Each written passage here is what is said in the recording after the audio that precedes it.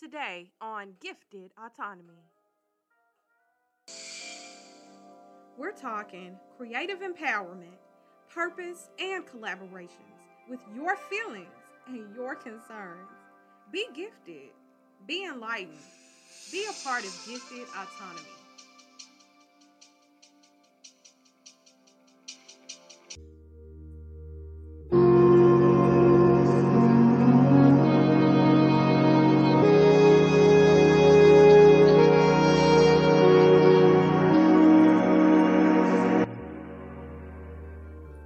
Hi everyone, welcome to another episode of Gifted Autonomy. So today we have a very special guest joining us who I've known since I believe I was in middle school, but he's been a family friend for years.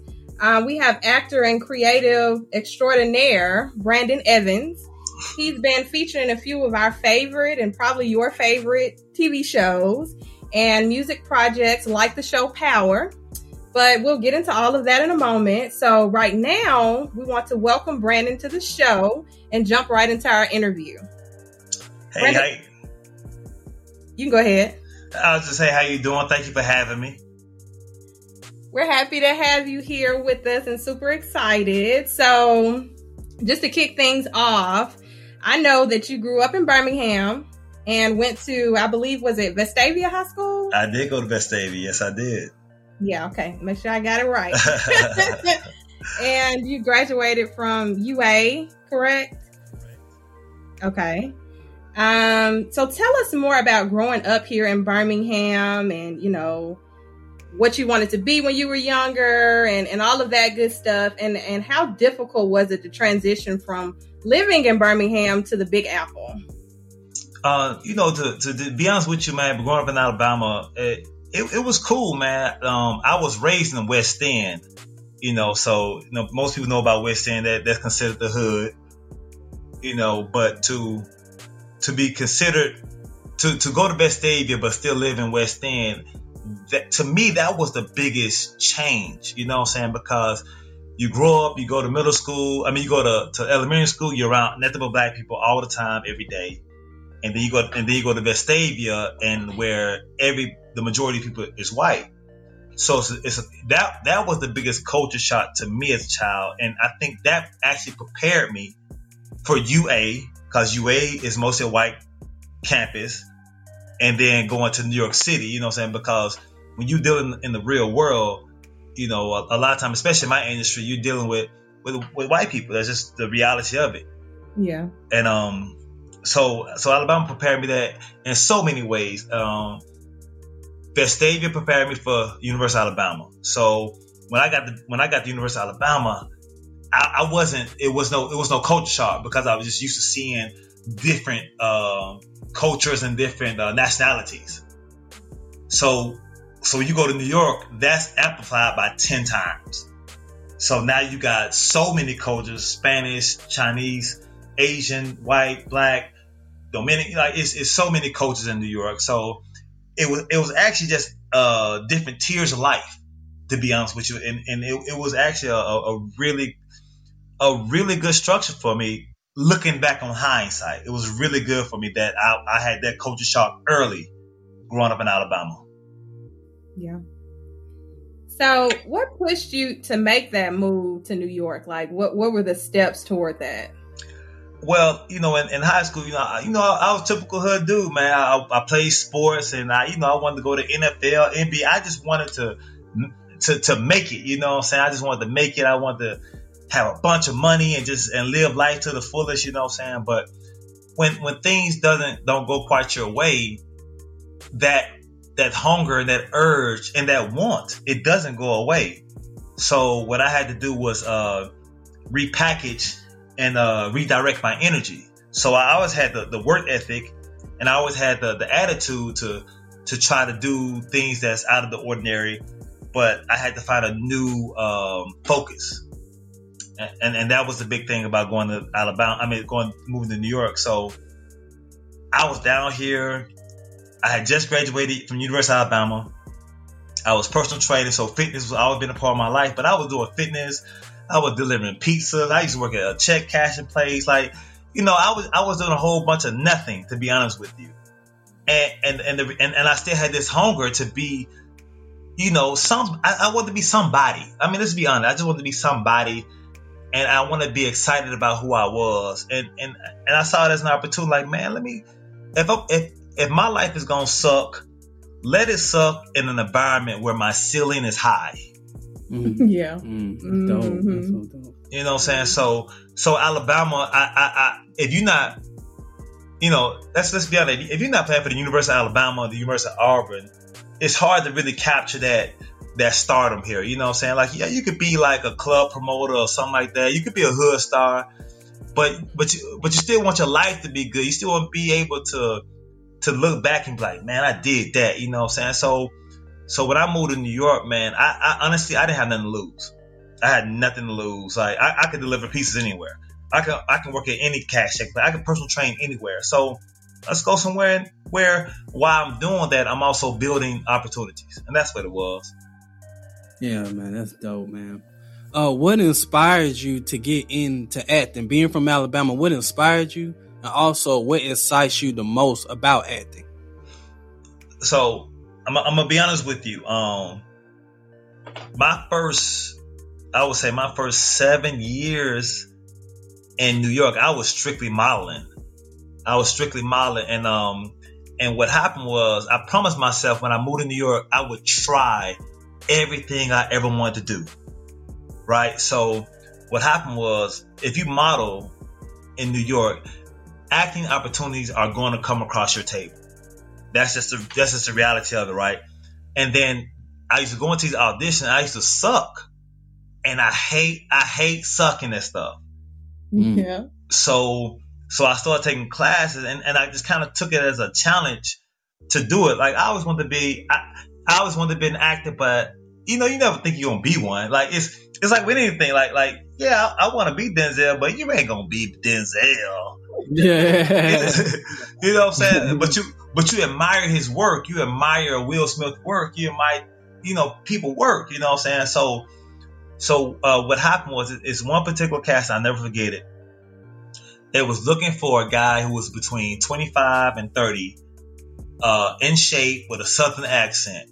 And I'm like, hey, this is me. They want me. And the guy, when he met me, he was so excited. Like, when he heard my voice, he saw my look, he was so excited, and I couldn't act. Like I couldn't even be myself. Like, that's how bad of an actor I was. And after that, literally after that audition, I started taking acting classes and stuff like that, and just kind of got better at it. I'm still far from where I want to be, but I feel like I'm definitely on the right path. So how did your family and friends react to you wanting to pursue your dreams? I told people, so I never had a big group of friends, but the people I did talk to, they were like, go do it. You know what I'm saying? My biggest supporter as far as my family was my brother. My brother was my biggest supporter, man, because my brother, he like, man, like, Alabama will be here. Now, my mom and dad, they about safety. You got your degree. Hey, go get a job, go do this, you know what I'm saying? Because, you got to understand, they looking through the world from the eyes from the 60s, the 70s, the 80s, where a degree is everything, you know what I'm saying? Like, if you got a degree, you made it. You can go live like, and technically you can. Like, let's be honest, you can. If you got a degree, you can get a nice salary, and you can go live life. There's nothing wrong with that, you know what I'm saying? But if I'm gonna do that, I'm young, let me try it. So me and my parents, we did kind of bump heads, but once they realized that, oh, he ain't coming back, you know what I'm saying? It was just kind of like they had to eat that, you know what I'm saying? And at the end of the day, it paid off for me. But any child, if you're a child and you're gonna go out the path your parent set for you, you have to be successful at it. That's for your parents to really respect you, and like, you don't need that from them, because first thing they're gonna say if you start to backslide is, you should have listened to me. So anybody that's gonna go against the grain, go against your parents, say or whatever, make sure you don't need them, or when you call them, you know what I'm saying, you've been handling your business, and you might like, it's okay to need a little help, like, but needing a little help and then mom and dad come to save you is two different worlds. You know what I'm saying? So that's what I'm gonna tell anybody. If you go out the path, make sure you handling your business. Oh yeah, for sure. Yeah. So, what's the pros and cons of being in the industry? I know you're in the modeling and acting industry. So, what's the pros and cons? What the things you've seen? I mean, the pros, first of all, it's the money. You know what I'm saying? It's good money in it, man. Like these, man. I'm from Alabama, so when I got up here, I'm like, man, y'all giving away money up here. Like, what? Man, it's and I'm getting like peanuts. You know what I'm saying? I'm just looking at the opportunities that shit. I'm like, y'all, for like, I'm talking about just from the regular job. So like when I got up here, I was catering. You know what I'm saying? But catering up here pays $30 an hour. You know what I'm saying? So this is back in 07, 08. You know what I'm saying? So coming from Alabama, making $14 an hour, $12 an hour to jump to 30, I'm like, whoa. So that was one aspect. That's just regular people doing regular jobs. But when you get to modeling contracts and modeling gigs, you can make anywhere from $100 to $10,000, and it's nothing. It's like, oh yeah, you booked for that job. But to you, like, how much does it pay? But to them, it's just another day at the office, you know. So the biggest pro is the money. The con is it don't come every day. Like I might book some in January and might not book none again until August. You know what I'm saying? It depends on how hot you is. It depends on your connections, your look. You know what I'm saying? It's like the industry is trendy. Yeah. You know what I'm saying? So whatever look is hot or whatever moving, that's the look they're going for. So like when I came here, the Tyson Bedford, like if you was an in shape guy, the Tyson Bedford look was in. So you was clean shaven, low haircut, in shape. That's the look that was getting the money. Where now, if you look at the industry now, you see a lot of natural puffy hairs. You know what I'm saying? You see a lot of guys with just a natural curl to them. Where literally 5 years ago, everybody had low haircuts. So, you know what I'm saying? So it's the trend. So natural hair is the trend right now. So even myself, I grew my hair out because I'm playing the game. I got to play the game. You know what I'm saying? So that's one of the pros, one of the cons. Another pro is time. Like when you get paid good, you got time to enjoy life. You know what I'm saying? Like when people talk about money, they always say, "Oh, it's freedom. It's freedom." It is freedom, but I don't look at it like that. I look at money allows you to be present, and when I mean by present, you're able to enjoy the day. Like I don't have to worry about, oh, I got to go get this money, or did I pay this? Like I know if it is something for me to pay, I got it. So whatever I'm doing right now, I don't care if I'm at the movie theater.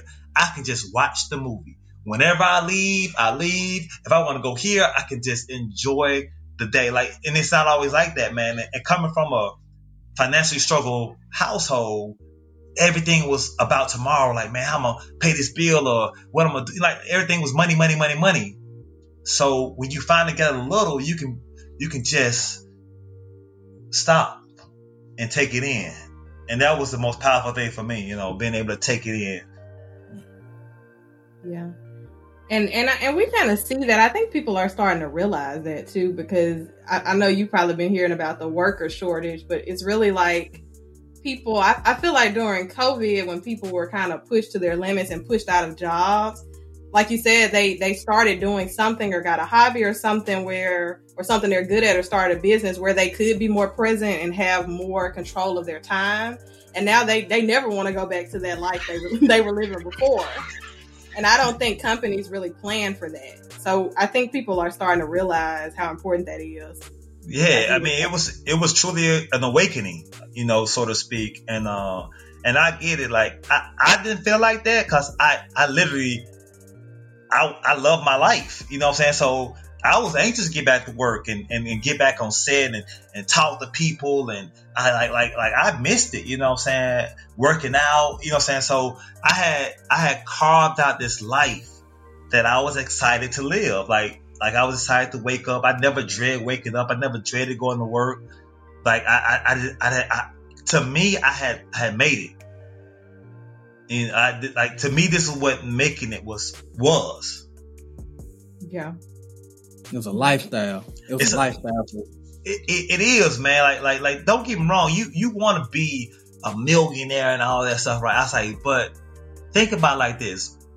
What if you made your salary right now, but you had all the time in the world though? And when you walk out that door, you was going somewhere you wanted to go. Every time you walked out the door. You never walked out your door and didn't want to go where you was going. You know what I'm saying? Like forget them. Like I ain't saying forget the million. I'm just saying what you got now. You can replace that with the solidarity of just knowing that what you're about to do, you wanted to do it, and they're gonna pay you for it. I don't think it's really a better feeling, you know. Yeah, definitely true. How hard was it booking your first gig? Like, what was that process like? Man, it was the longest process because when I got up here, I realized that I wasn't ready. Like, physically, I was in the best shape of my life. So the look wise, I was ready. I was in shape. I'm good, groomed, whatever, right? But professionally, like when it comes to my portfolio, my resume, my presentation, I wasn't ready. So I remember my first set of pictures. It was 6 pictures.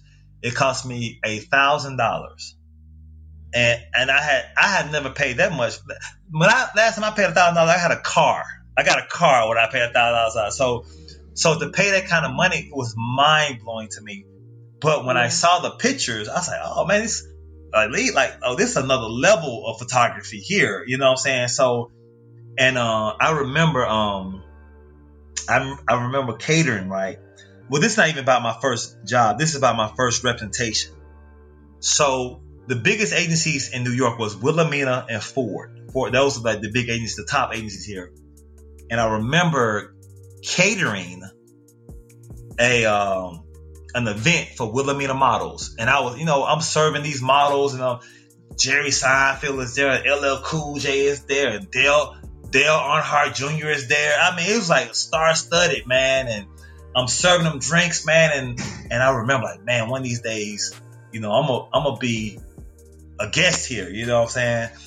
And I remember when I got these pictures done, I was going to do a catering job, and I had recently booked a show called. I don't know if you remember the Tyra Banks show. Tyra Banks had her own talk show. Mm-hmm. And those pictures, literally when I got those pictures, I submitted one of those pictures and I booked the Tyra Banks show. Wow. Right. That's crazy. And then through the Tyra Banks show, I remember I was going to do a catering job and I walked into Dunkin' Donuts to get just like a little snack or something before I went to work. And this lady saw me and she said, "Do you have representation?" And she said, "Because I know these people at Wilhelmina and I think you'd be perfect for them." And that's how I got representation by Wilhelmina.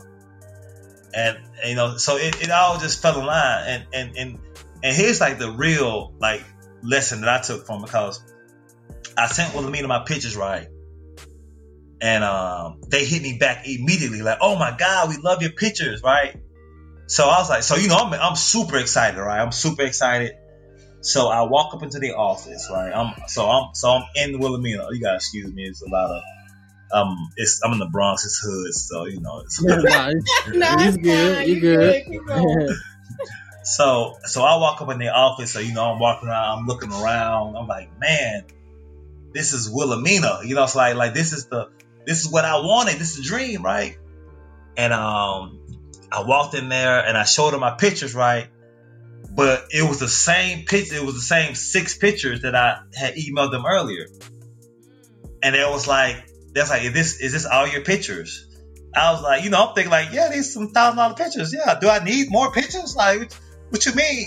What you mean is this it? But what they told me was like, at your age, because I was 26 when I moved to New York. That's like, that's like at your age, we don't groom models. And I was like, you know what I'm saying? Like that hurt, you know what I'm saying? But, but I get it though. It's a business investment. I get it. So what I did was I said, and I literally said, you know what? It's all good. I said, the fact that I'm standing here lets me know I'm on the right path. I appreciate you seeing me. I was like, and hey man, y'all have a great day. And I walked out, you know what I'm saying? Because that was a big moment for me. Because I had booked Tyra Banks. I had walked up at the book. I'm winning in my mind. You know what I'm saying? Like I'm on top of the world. So I remember I had turned my phone off because I didn't want it I didn't want it to ring, while I was at the Wilhelmina or nothing like that, because it would be unprofessional, And literally, I was walking to the train and I turned my phone on and I had a voicemail, and it was Wilhelmina. And that's like, man, you know what? God, we love your attitude. We want to sign you. And yeah, and it was a true representation of your attitude determines your altitude. Oh, definitely. You know what I'm saying? And you hear about that, but when you out there in the real world, that's a real statement. And I learned it right there. So that was a great moment for me. And that's kind of my lead into how my career started, Oh yeah, definitely. Character is definitely important. Yeah. Oh yeah, man. I'm gonna be honest with you. Like 90% of my jobs at this point are repeats, and people just like working with me. Once you establish those friendships and those relationships, people want to work with you. Most definitely. So, how do you balance acting, modeling, and marriage as far as traveling and work-life balance? Well, it's not as bad as you think, because one kind of all my money is in New York. Most of my money is in New York. So, only time I had a really big traveling was I went to South Africa for like 7 months, but that was a while back. But for the most part, that don't happen. For me, I can't speak for nobody else. For me in my career, most of my money is here. So my biggest thing is I'm in a situation where I can enjoy everything. Like one day I'm modeling, one day I might be acting, one day I might be doing nothing. I say, but let's say I have a whole day of modeling, right? Let's just say 12-hour day, I'm tired. The next day I'm probably off. Me and my wife, we go hang out and whatever. Because at this point, I'm the sanctuary. You feel me? Like I'm the one with the free time. I'm the one that's living the dream. So if my wife want to go do this or do that, I'm free, because I've set my life up to be available. That was the goal. Yeah. You know what I'm saying? So one thing. Even though I lived in a financially struggling household, my dad had time. I remember, like, my dad never missed my little league baseball games and my basketball.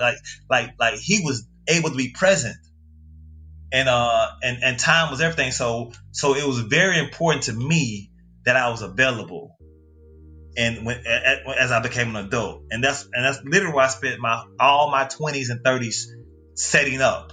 It's making sure that I can make my money and still be available. So I created the balance through the process. Yeah, definitely. People remember the time more than the money as they look back on memories. Exactly. Yeah, hey, that's the real talk. Yeah. So tell us, man, because I love power. You know what I mean? So, tell us, did you get a chance to meet Ghost, Omari Hardwick, or 50 Cent? What was it like on set? I'm gonna be honest with you. I met everybody. So, okay, yeah, so man. You gotta tell it all. Then you gotta tell it all. I met. So what happened was, I was on, and it was out of nowhere. It's truly a blessing. But I was on the most watched episode, right? Because coming off the break, everybody thought they was gonna show who shot Ghost. So everybody was waiting for that episode, so they thought it was gonna be the next episode. Yeah. But in actuality, the next episode was Dre getting killed. That's the episode I was in. So because it was the episode that Dre got killed, the table read was everybody because it was his last episode. Everybody wanted to come say their goodbye. You know what I'm saying? They wanted to come say their goodbyes and stuff because they knew this was Dre's last episode. So everybody showed up. So it was 50, Omari, the guy from Love Jones. Oh my God, Lorenz Tate. Yeah, Lorenz Tate was there.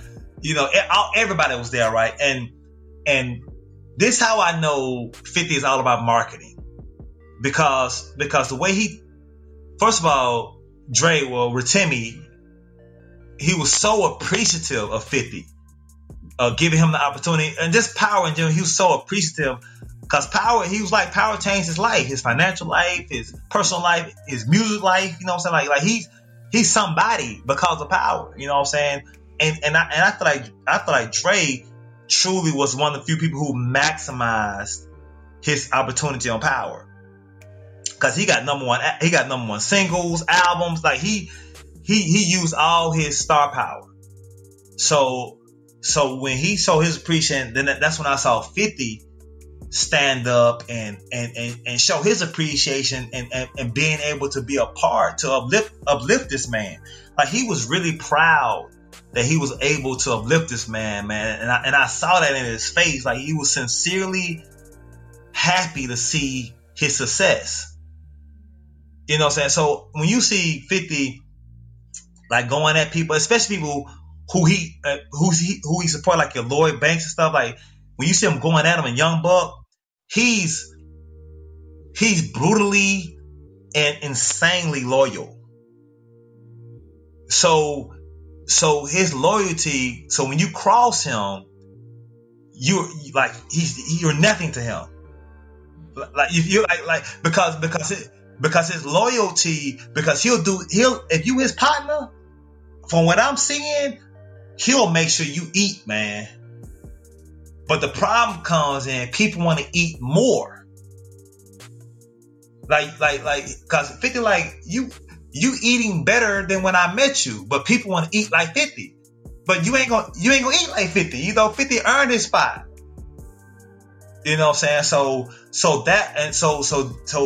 when I was in there, and so after we finished the table read, you saw the true camaraderie, the love, everybody dapping each other up, man. You know, they making plans to go to dinner. You know what I'm saying? But Rotimi, he had to go to work, like cause it was his episode, so it was very dialogue heavy, and that's when I saw his professionalism really come in, because of the table read. Like, you know, after the table read, he's like, I don't think he really did a lot of hanging out, because he knew that the next couple of weeks was in high demand for him. So, you know what I'm saying? But man, that was my experience with seeing a cast that's been together a lot of episodes coming together, and you seeing like, oh, they really close. They really like a family in here. So, you know, that was an awesome experience. And for an actor, a new actor, table reads are very important, because you get to see professional $1 million actors mess up their lines, mispronounce words, like, because when you watch TV, you only see the finished piece. And so you think when you come in the door, you got to be perfect. You know what I'm saying? Nobody thinks Denzel messes up a line. Nobody thinks Will Smith messes up a line. You know what I'm saying? You think they just know the script and they might not. I was like, but sometimes they miss words. They you know what I'm saying? They stumble. They get spit in their mouth get dry. Like it's you know what I'm saying? You need to see that. You need to see that, hey, you're human. We're all humans here. We're all human beings, but you know what I'm saying? But we're professional. We're not gonna let that stop us from moving forward. So that's my Power story, you know. Man, that was a great story. I tell you that. So were they the people you named, were they like down to earth, or, you know? Man, I know you're a new actor, so how did that man, I'm gonna be honest, they kids, everybody kids, man. Like when you're making that kind of money, man, like you lose, not lose, but like responsibility, because most responsibility are financial. So when you're making that kind of, like, they was cool, laughing, joking, like, but when they get on set, it's time to do work. Yeah. You know what I'm saying? But man, like, you know, like, because when I was on set, like, I did like 3 days or whatever. Everybody was mad cool, but like, you know, in my scene was a shootout scene. So like, everybody looked tough, but when that camera stopped, they laughing, they joking, you know, like, you know, I done fell over boxes and everything. They laughing at me, you know what I'm saying? You know, but my job when I walked on set, you know, and I saw Rotimi or Dre there, you know, I'm asking, hey man, where you trying to go? Like my job is make sure you get to where you need to go and you look good as possible. It ain't about me. Because if Dre look good, I look good. You know what I'm saying? And that's what it's about for me, you know what I'm saying? So it was a wonderful opportunity. And I got hood famous for like a day or two. That was awesome. You know what I'm saying? Like, yeah, man. my Facebook blew up, you know what I'm saying? Yeah. So, you know what I'm saying? And you know, you need moments like that, man, because it's moments like that you hold on to it and that keeps you motivated for your next gig. So I booked stuff, but let's say I didn't book that for, like, COVID just hit. So so literally after I shot that, after that aired, that next month COVID hit. That aired in February, like late January, early February, and March the shutdown hit. So I had this moment, this visual moment on TV that I could hold on to for the whole pandemic. Like, oh man, when I come out of this pandemic, it's all, you know, I had that. A lot of people didn't though. Yeah. Because the year had just started, so that means the industry was just opening up after Christmas and stuff. A lot of people didn't get to film. A lot of people who might have just jumped into the industry or just decided to chase their dream, and mid-dream got cut off. You know what I'm saying? This is 2019. I'm 12 years in. At that point, you know, I'm straight. But everybody, you know, some people got a rude awakening. Like, hey, this can be taken from me like that. You know what I'm saying? So, you know, you know, I felt sorry for him because that was in my mind. I'm like, man, what if I had just left Alabama in 2019 and this happened? Oh, that would be horrible. Horrible. You know what I'm saying? So that, you know, stuff like that come across my mind though. I ain't gonna go sad. Let's keep it. We'll keep the energy high. That's good. That's good that you hold on to your wins though, man. You gotta remind yourself of your W's. Oh, I think too many times people let it go before they have another W to grab. I think that's a big problem with society and just people out here trying to, especially if you're an entrepreneur, you got to hold on to your W's, man, because like when you first started out, you ain't winning like that. It's very few people who winning like that where they can just let another W go like when I have a great day, I hold on to my great days. Like I don't let go of my great day until I have a fantastic day. Like literally, I need equal value. Like, man, oh, this day was good. This was a good day. I could tuck this day away. This new day I just had. Let me hold on to that one. So I really make a conscious effort to take my days personal. I take my days personal. You know. Mm-hmm. Yeah, I remember the first time, and this was some years back, that I saw you, like Larry said I did when I saw you on Power. I was like, that's Brandon. But the first time that happened was during Elle Varner's video. I can't remember. Yeah. What you want to be or something like. Yeah, that was her coming out single, her first single, man. And I didn't realize how much traction she had got because people were screenshot it and send it to me like, is that you? You know what I'm saying? And and that was and that's an awesome feeling, man. You know what I'm saying? Like, oh, she oh, she really out there. You know, I'm really dealing with it. And then I saw J. Cole come on set. You know what I'm saying? That's before J. Cole. Oh, man. Did you meet J. Cole? Hold on. Did you meet J. Cole? He loved J. Cole.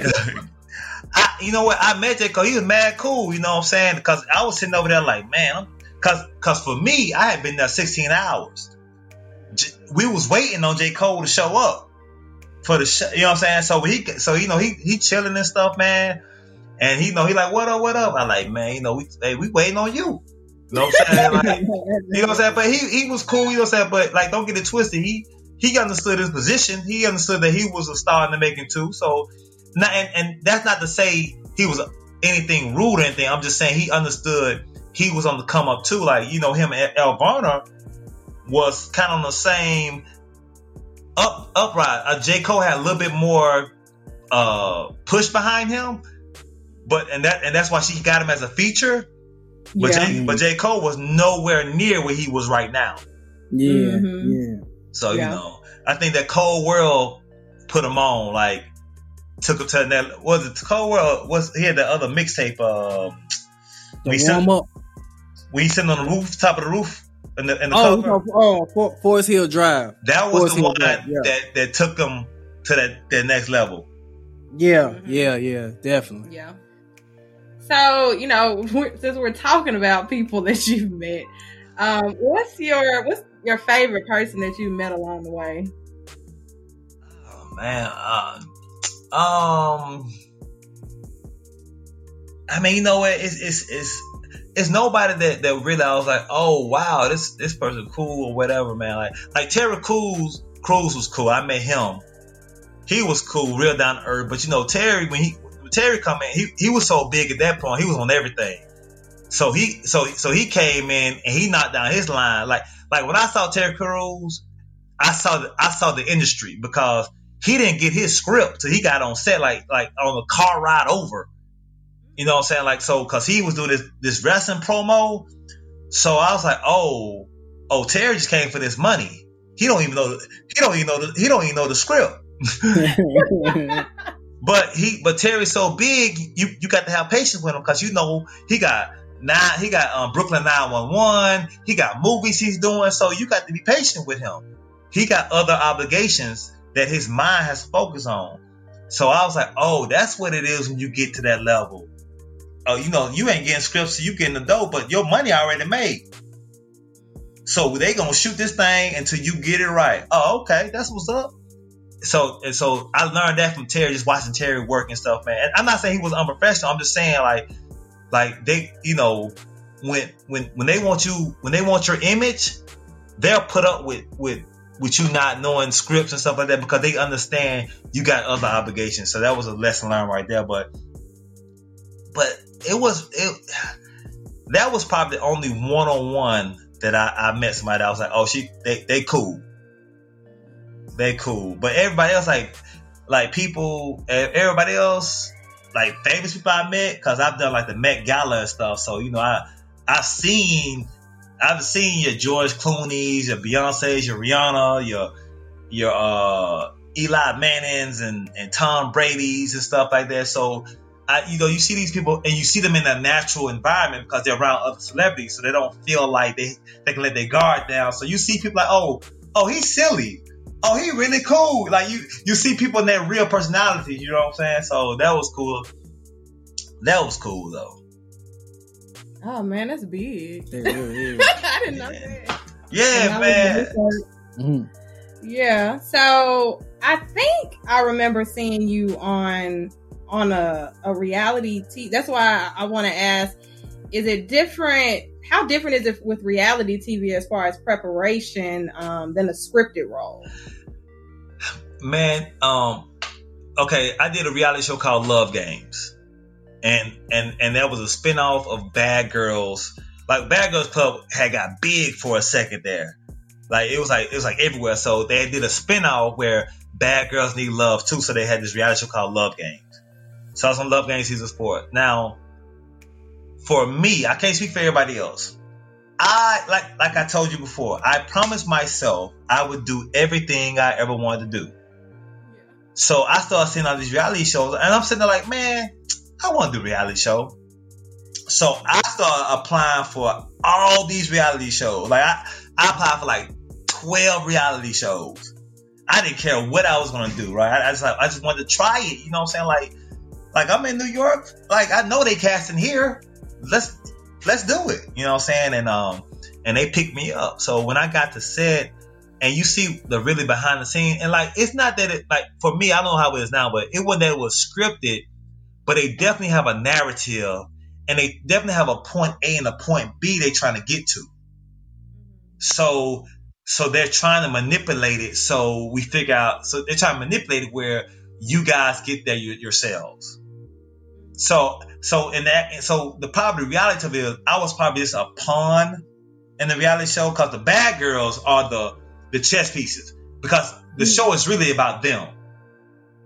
So they're trying to manipulate the guys to create the narrative. So I promised myself if I ever do another reality show, I will be the star.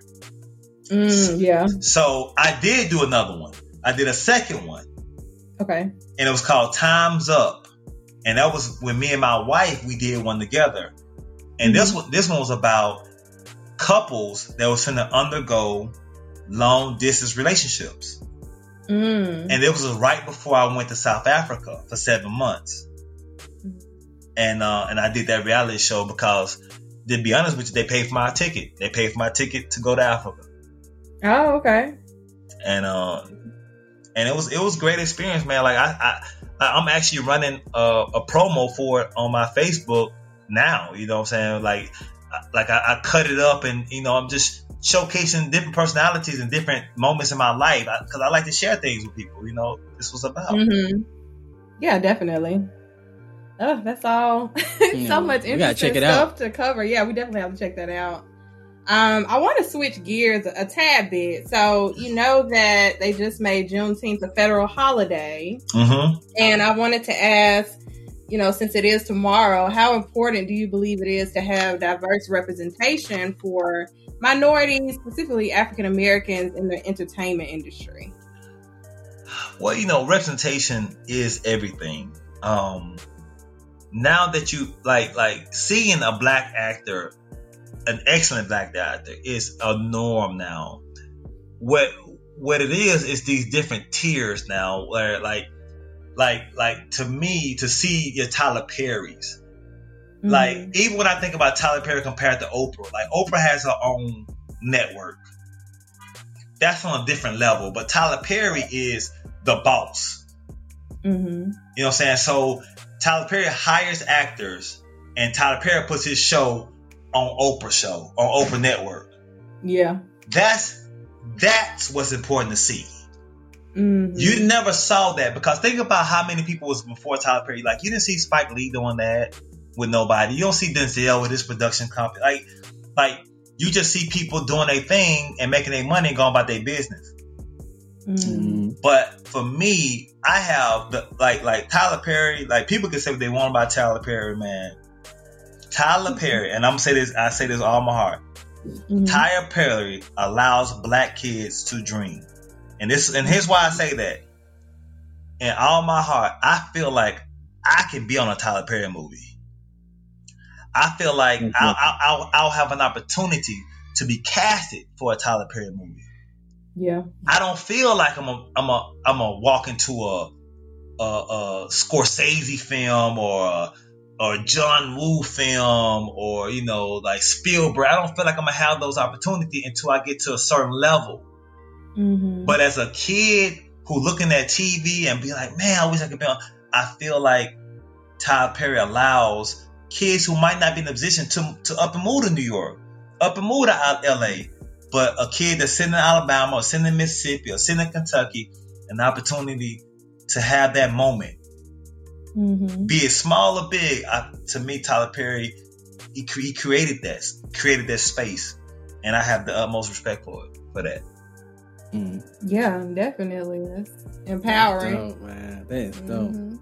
So, I gotta ask you this question right here. So I'm gonna give you mine first, but then I also want to know yours. Okay. The question is, what's your top 5? What is your What's the 5 best acting roles of all times? Your top 5. Now here goes my top 5. Okay. Not in any order. I'm just listing 5. I don't have no order. All right. But 1 is Tom Hanks, Forrest Gump. Okay. What Love Got to Do with It? Angela Bassett. Okay. Denzel Washington, Training Day or Malcolm X for me. I know I'm cheating a little bit, but all right. Either Training Day or Malcolm X. Okay. Ray, Jamie Foxx. Okay. And Pursuit of Happiness, Will Smith. It's something about that role where I feel like Will Smith actually made you feel like he was broke.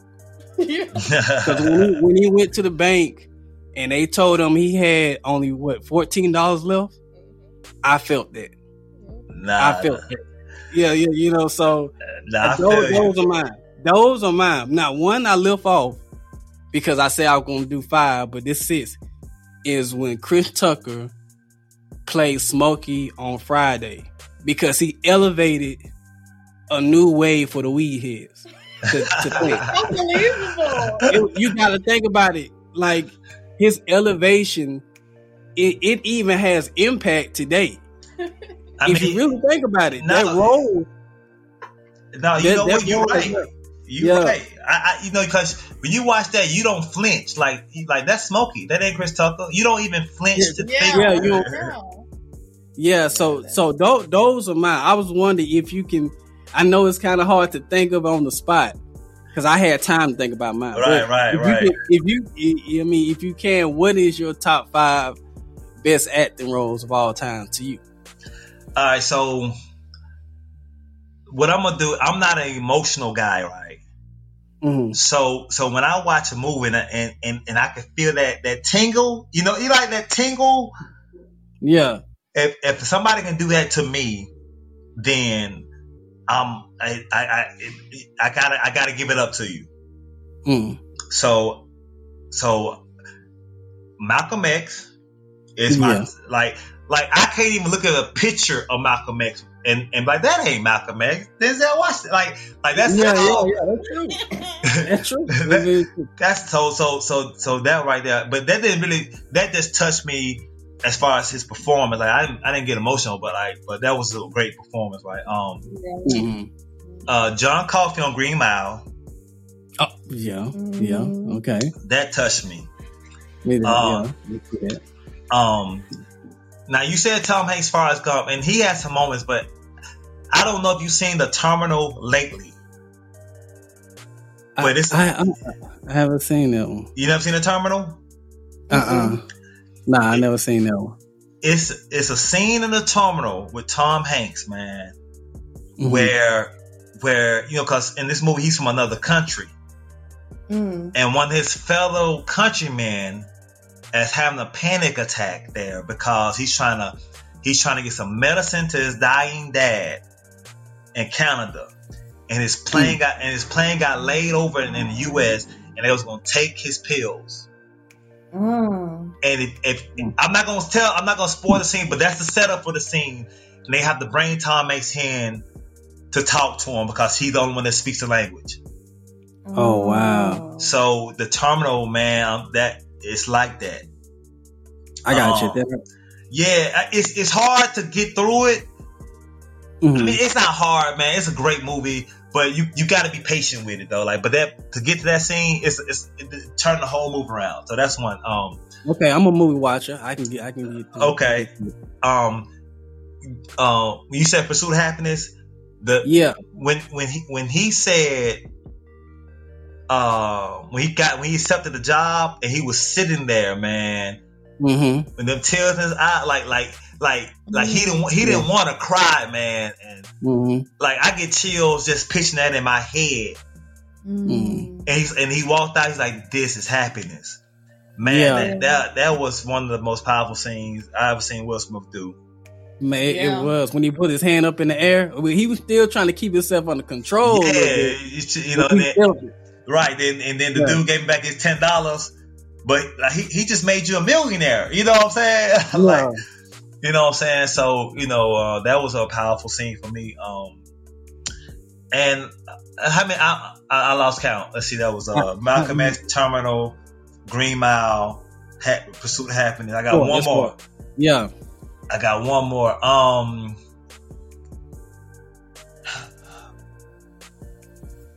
That's a hard one. I'm gonna have to go old school hood, and I think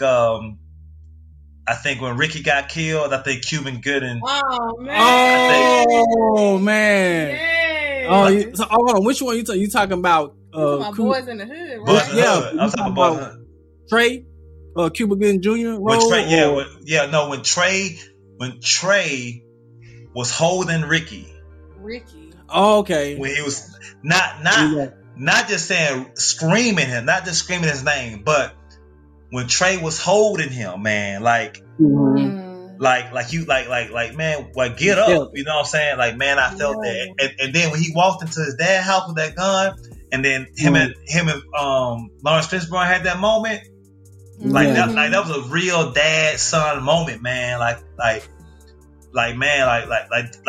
that scene, going into that scene, some of the most powerful black acting, man. Like, I don't think that people joke about that Ricky scene, but everything after Ricky getting shot, the movie went downhill. Like, I mean, not downhill as far as the acting, but everybody started to die. Like, that was the end of the movie. So Dope Boy died. Trey done went to the schools and stuff. Like, everybody, everybody got out the hood. Like, if you died or you got like that movie, the end of that movie was sad. Yeah, definitely. And the traumatized where they took his body back to his mama house. Right. And the mama, he started immediately attacking his boy. Yeah. Because he thought he did it. And then you heard the baby crying, his baby mama? Yeah. She was crying. Everybody was outside. Yeah, man, that was like crazy. You felt like that actually happened. Man, right? Like that, man, like people always just talk about the shooting, but everything after that is powerful, dog. Yeah. That was crazy, man. That was crazy. Yeah, Lawrence Fishburne was good too. Oh yeah, man. Lawrence don't get now. I guess because he on Blackish, people forget how cold of an actor he is. Oh yeah. Cause you talking about, I mean, what you got to do with happiness? All them Lawrence Fishburne, Ike Turner memes was, Ike made you believe he'll beat you. Yeah. Oh, he played that. You wait a minute. Okay, wait a minute. I did say what Lord got to do. Yeah, you did, right. I need to put him in there. I'm trying to tell you. That was people hated Lawrence Fishburne for the longest because he played the role too good. They thought he was like for real abusive. They did. But you want to know somebody else who's kind of level on that level where it made you hate them for real? Was the Joe Jackson, the guy who played the Jackson 5, his father. I don't even know, but I actually think that he was. Yeah, he did that too. Yeah, I think he was strict father to the day. You know that movie? Mike Jack's movie, American Dream or something. Yeah, he killed that role. He killed the dad that played Joe. I can't remember what his name. He's been in some older movies too. Man, I feel like he should have got more recognition, man. I mean, you know what? They didn't blow it up like that though. Like that almost like it went straight to TV or something, right? Yeah, I think it did. That was the best one. It was the best one. It wasn't a series, but like a mini series, kind of. Yeah, it's like 5 hours long. Yeah. Yeah. So. Oh yeah, it was super long though. Mm-hmm. So, is there anything else that we didn't cover that you want to mention? I mean, you know what? Not that I know of. You know what I'm saying? I mean, if anything, man, if anybody take anything from my interview and us talking, man, create some memories. Like, if you've been thinking about chasing your dreams or trying different things, man, don't. And this go. And I'm talking to people who out here handling their business, right? Mm-hmm. Don't pay all your bills, raise all your kids, everybody living life and enjoy it, and you don't have experiences, man. You don't have those moments that you can clock time with, like, oh, that's after I got back from Hawaii, or that's after I got married, or that's after I drove that number. Like create these memories, man, because like that's when you look back at your life, it's gonna be all highlights. So is you looking back at your life, it's gonna be you doing stuff for other people, or you doing stuff for yourself and creating memories. That's how you gotta look back at your life. Yeah. Yeah. You know what I'm saying? So anything, like if anything for me, don't leave this earth with a bunch of dreams and you done made all this money and you ain't never been to Africa. You made all this money, ain't never been to Hawaii. You made all this money, never had a new car, made all this money, like whatever. Mm-hmm. You know what I'm saying? Like you never bought your house that you wanted. You worked for all these hours. You never had a new chain. Whatever. It could be Prada shoes. It could be some petty stuff. It could be people don't even care about, but you care about it. Yeah. So have it. Have that moment. And that's my message to anybody out here who out here handling their business. Mm-hmm. Yeah, you want to make life worth it. Like if you're just working and working, but you're never seeing like the fruits of your labor, you just kind of working yourself into the ground every day. You know, I see it all the time, and it's never on purpose, man. But you know, financial burdens are so immediate, like they in your face. You know what I'm saying? So but as soon as you climb out of that, it hits you every month. It's coming back. So by the time you finally pay this bill, pay that bill, school fees, brakes need to be done, transmission slipping, like you start all over again. Yeah. You have to personally carve time out for yourself, and don't play yourself. People be playing them. People play themselves, man, and get old and be like, I'm too old to do that. Like I know people who can sing like an angel, man. Never recorded a song. I'm like, what you doing with that time? But they can sing though. Oh man, I'm too old to sing. Oh, these little kids, they don't want to hear that no more. Okay, so what? Do you want to hear yourself sing though? Do you want to hear? Exactly. Do you want to ride in the car and play your song? Mm-hmm. Yeah, that'll be meaningful. You know what I'm saying? Like, I did everything. I done made albums. I don't care. Like I do it whatever. Mm-hmm. You know what I'm saying? Go ahead. Your perspective made me want to pour a glass and celebrate life. You know what I mean? Like the way you talk, it made me want to propose a toast. Man, you should, man. I'm a real 100, man. You should, man. Like you married, you working. I saw your paintings, man. You talent. You're not. You don't just have talent. You're not afraid to showcase it, man. Like you should. Like I was just like, why wouldn't you? Yeah. That's my question. Like, what of all people deserving to celebrate life? Is it something that you want to do that you ain't did? Man, I mean, there's plenty of things on my list that I still have yet to do. We plan to do them, though. Like, we plan to do them. We're in a good place now, but like you said, you still got time. We in the progress of executing it, like as we speaking, and this is one of them. Doing this podcast is one of them. Exactly. But not only are you doing it, but you got somebody next to each other that's just as excited about knocking these things down. Yeah, and that's what a lot of people missing is that motivation. Like, man, let's do that. Yeah, just as simple as that is. Somebody sitting right there, like, you want to do what? Hawaii? It's literally flights go there every day. We can go. But some people don't have that extra push. Like me, I didn't need no extra push, you know what I'm saying? But some people need that, and y'all got that in each other. You know, that's big, man. People don't understand how big that is. Oh yeah. Well, how can our listeners connect with you if they want to learn more about you?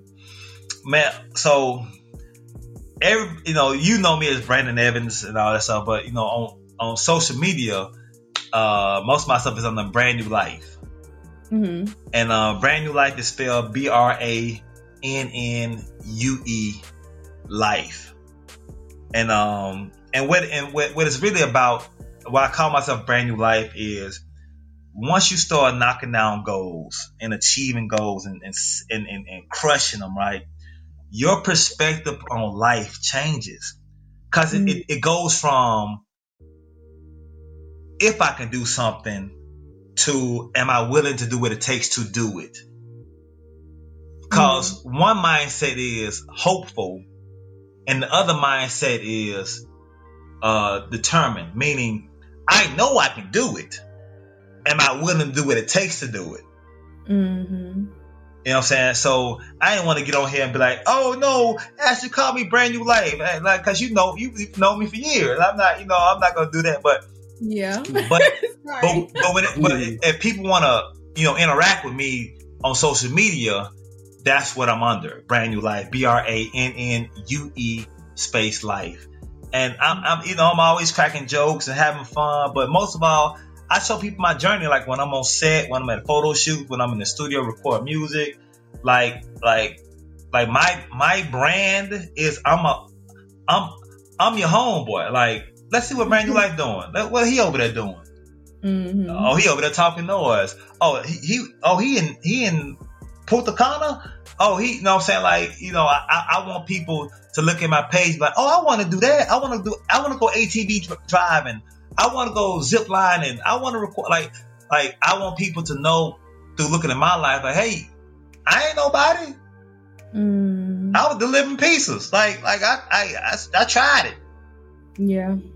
You know what I'm saying? So that's the energy I want to pass. So my brand is I'm a professional life liver. You know what I'm saying? And that's what I embrace. So when people like, is it acting? Is it music? Is this, like, man, I'm what gives me my joy in the moment. Sometimes acting does it, sometimes music does it. You know what I'm saying? But every time it does it, I wanted to do it. Yeah. You know what I'm saying? So that's how I move, and so BrannueLife is how you find me on social media and all that good stuff. Yeah, and I think your story really showcases that the possibilities are limitless. I think that's the theme of your story. I hope so. I hope people feel like that. I hope people feel like man, I know I could, like it's like this. Like, let's say you listen to one of my songs, and you might be like, man, I can sing better than him. I still inspired you to sing. Yeah. Mm-hmm. You know what I'm saying? Yeah. Like, if somebody walking around talking about, man, I could, like when Superman was out by Soulja Boy, somebody was like, man, he blew about that. I could do better than that. Soulja Boy still inspired you. Mm-hmm. What you say? Big Soulja. Hey, man, hey, y'all better give Soulja his flowers. I'm trying to tell you. He gonna make you give him his flowers. Man, because he don't be lying. People be trying to make him this liar. Soulja don't be, man. Soulja is the reason any artist selling music on the internet is because of Soulja Boy. Yeah, that's very true. Any artist on earth. TikTok, everything. TikTok, all that Soulja Boy. All Soulja Boy. Soulja Boy gave you the courage to do it. Because you saw when he blew up, and I'm talking about blew up ringtones, downloads. Oh, yeah, them ringtones. Yeah. Man, y'all keep on playing with Soulja Boy name. Y'all better act like y'all know. But yeah, if you don't have anything else to add, that's we just want to thank you for coming on and all the gems you dropped. Definitely.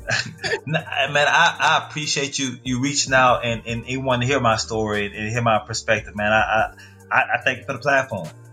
Yeah, definitely. I was telling Larry, I was like, I think Brandon will be like excellent. Like, he probably, I just know your story because, like I said, I've known you for a very long time and I know the background of where you come from and I know you like sharing that.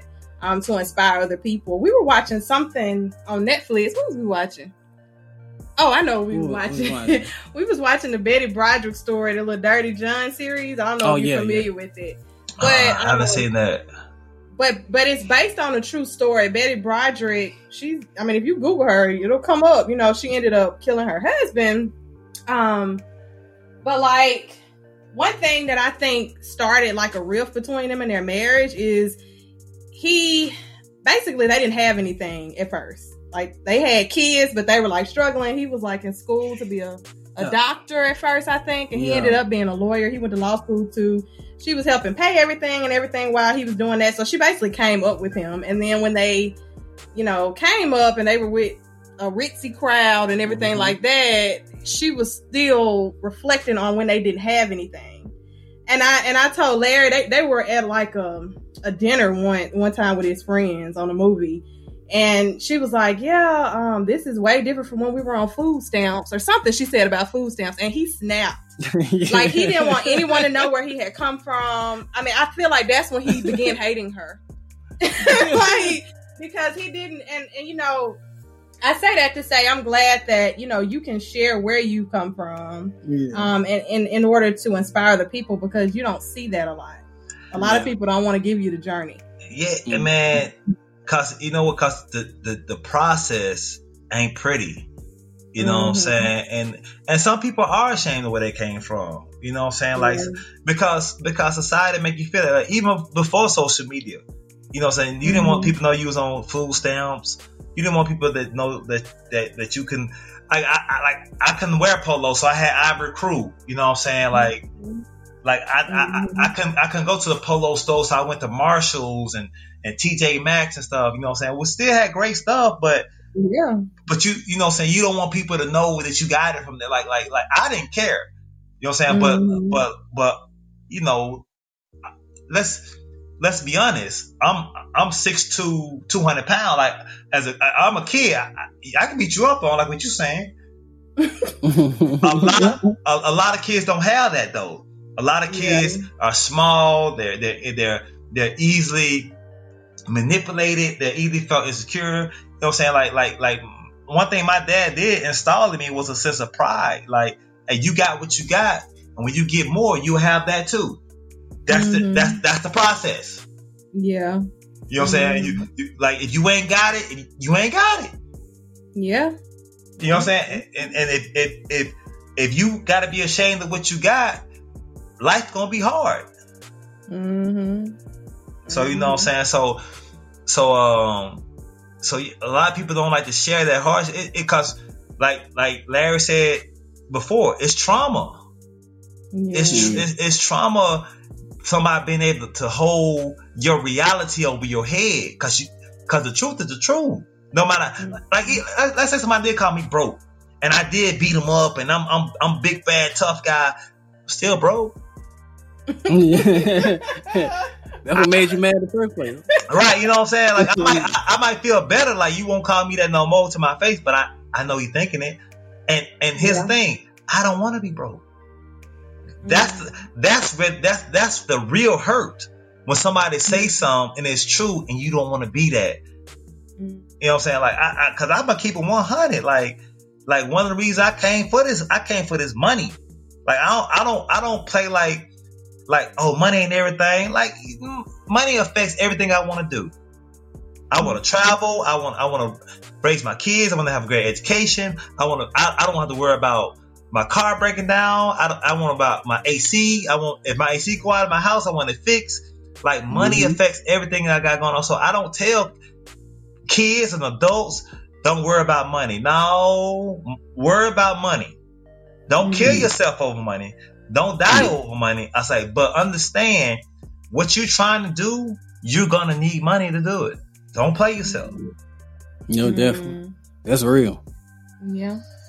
Well, I know we can sit here and talk all night. my bad. I started back up. No, we love every minute of it. Definitely some great input. But we do want to thank you for joining us and thank everybody for listening. People definitely gonna be motivated by this. I can tell you that off bat. Yeah, definitely. Man, I hope so, man. If anybody got any questions, I hope they reach out to me. And if you don't mind, I'll email you my social media link. So if you want to post it or whatever, but okay, But either way, man, I hope somebody gets excited about life, man, and try at least one thing on their bucket list this year. At least one. I'm not telling you knock down the whole list. You got the rest of your life to do that, but one a year, you'd be amazed what you could do with knock down one a year. Mm-hmm. Definitely. Well, hopefully somebody that's listening to this is encouraged to do that. And like I said, thanks for joining us today. For future episodes, you can follow and subscribe to Gifted Autonomy on Apple and Spotify. And don't forget, you can purchase my second novel, Autoscopy, online at Barnes & Noble.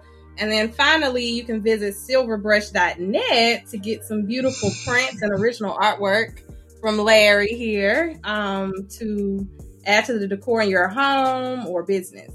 So until next time, we'll be signing off. Thanks for joining us, Brandon. No problem, man. Thanks for having me. That was beautiful. I like how y'all represent each other. I love it. Thank you. Man. Thank you. Thanks for having you, man. Appreciate it for having me. Y'all have a good night. You too. Bye.